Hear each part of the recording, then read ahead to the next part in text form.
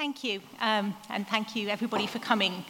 We've been told that we have slightly more than 15 minutes today, excitingly, so I have a digression, which I might put in at some point. I will flag it when it comes. Okay.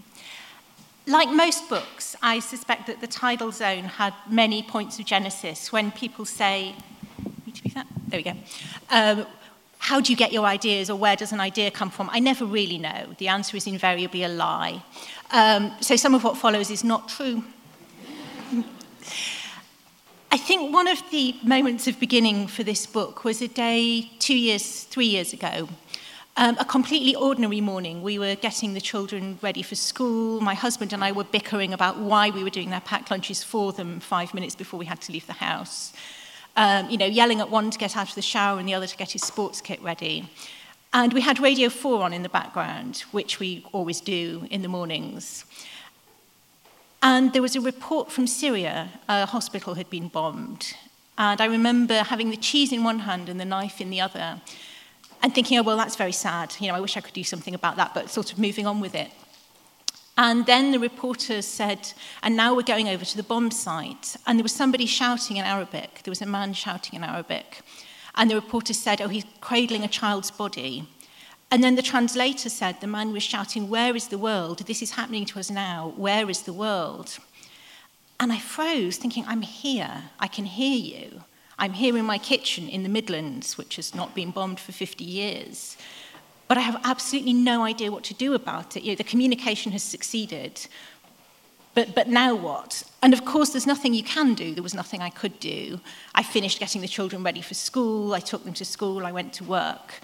And all through that day, when I was answering emails and sitting through meetings and teaching my students, I kept thinking about that father standing in the ruins of the hospital with his child's body in his arms and thinking, what do you do after that moment? You have to put her down. You have to go tell your wife what happened. You have to move on through that point of crisis into what comes next. And when my kids came home from school, as usual, I said, how was your day? And for once, they didn't just say fine and disappear. My younger sons told me about this very exciting thing that had happened, which was that while they were playing football, somebody in his class had broken his leg on the football pitch, and the air ambulance had come. And they'd all stood at the side of the field and watched the helicopter land and this child go into it. There was a happy ending. It was an interesting story with lots of drama. The child got taken to hospital, the leg was fixed, he was going to be fine, he was staying in hospital for a day or two. And I thought, at one end of the Mediterranean, you scramble a helicopter to bomb a children's hospital. And on the same day, at the other end of the Mediterranean, you scramble a hospital to lift one injured child from a football field and take him to a hospital where you can make him better. And I had no idea how you hold those two realities in your mind at once. This is a very old problem. It's a problem that probably goes back to the beginnings of international news in the 18th or 19th century, and we've never really had a solution to it. People tend to do one of two things. You either conclude that the suffering of the child on the football pitch in the Midlands can't possibly matter while there are so many children dying so many violent, pointless deaths all over the world. You decide that it's a first world problem. And, we hear this all the time. Oh, well, you've got no business complaining about whatever it is because other people have it worse. That's a logic that ends in silence and death. There's always somebody who has it worse until there isn't, and by that point, no reportage is possible.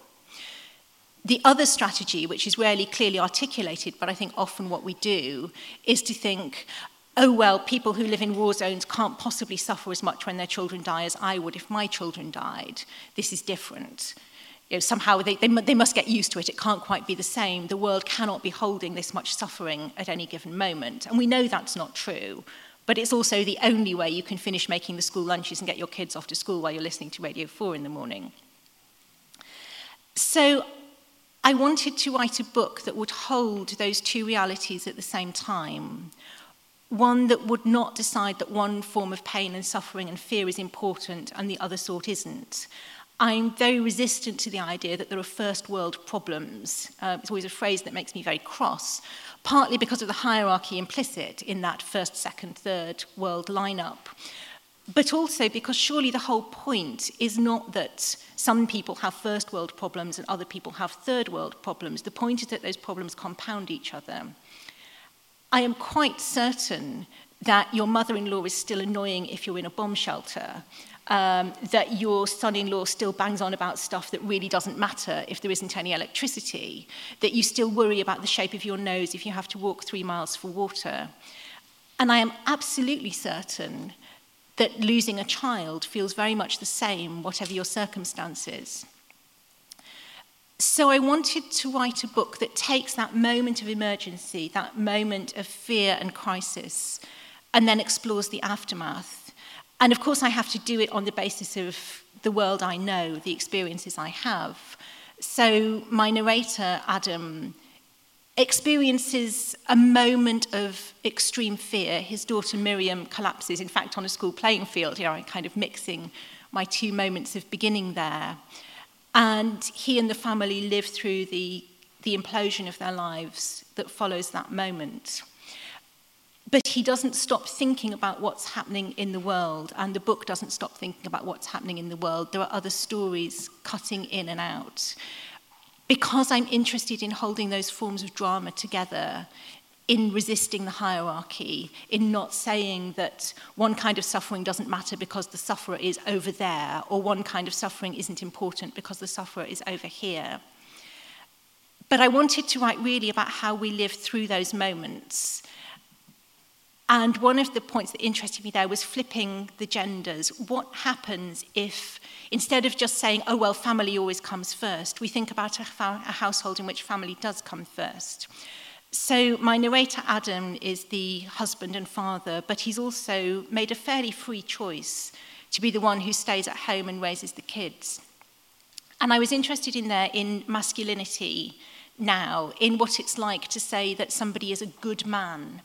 Because I think the meaning of that phrase has changed. I think maybe 40 years ago it was much clearer what that meant in a family context. It was to be a provider, it was to be the solid one, it was to be the one who was out with the lawnmower on a Saturday morning. For my generation, I think it feels rather different. We have different expectations of gender, and we've thought a lot about what that means for women, but maybe rather less about what it means for men. So the experience of this family is certainly middle class, and that's something that I've occasionally had to defend.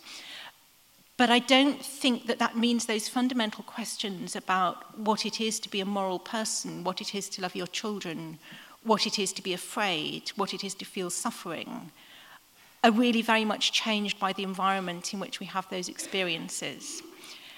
So I wanted to write from a kind of ground zero of love and of fear, and I wanted to write a book that resists hierarchies.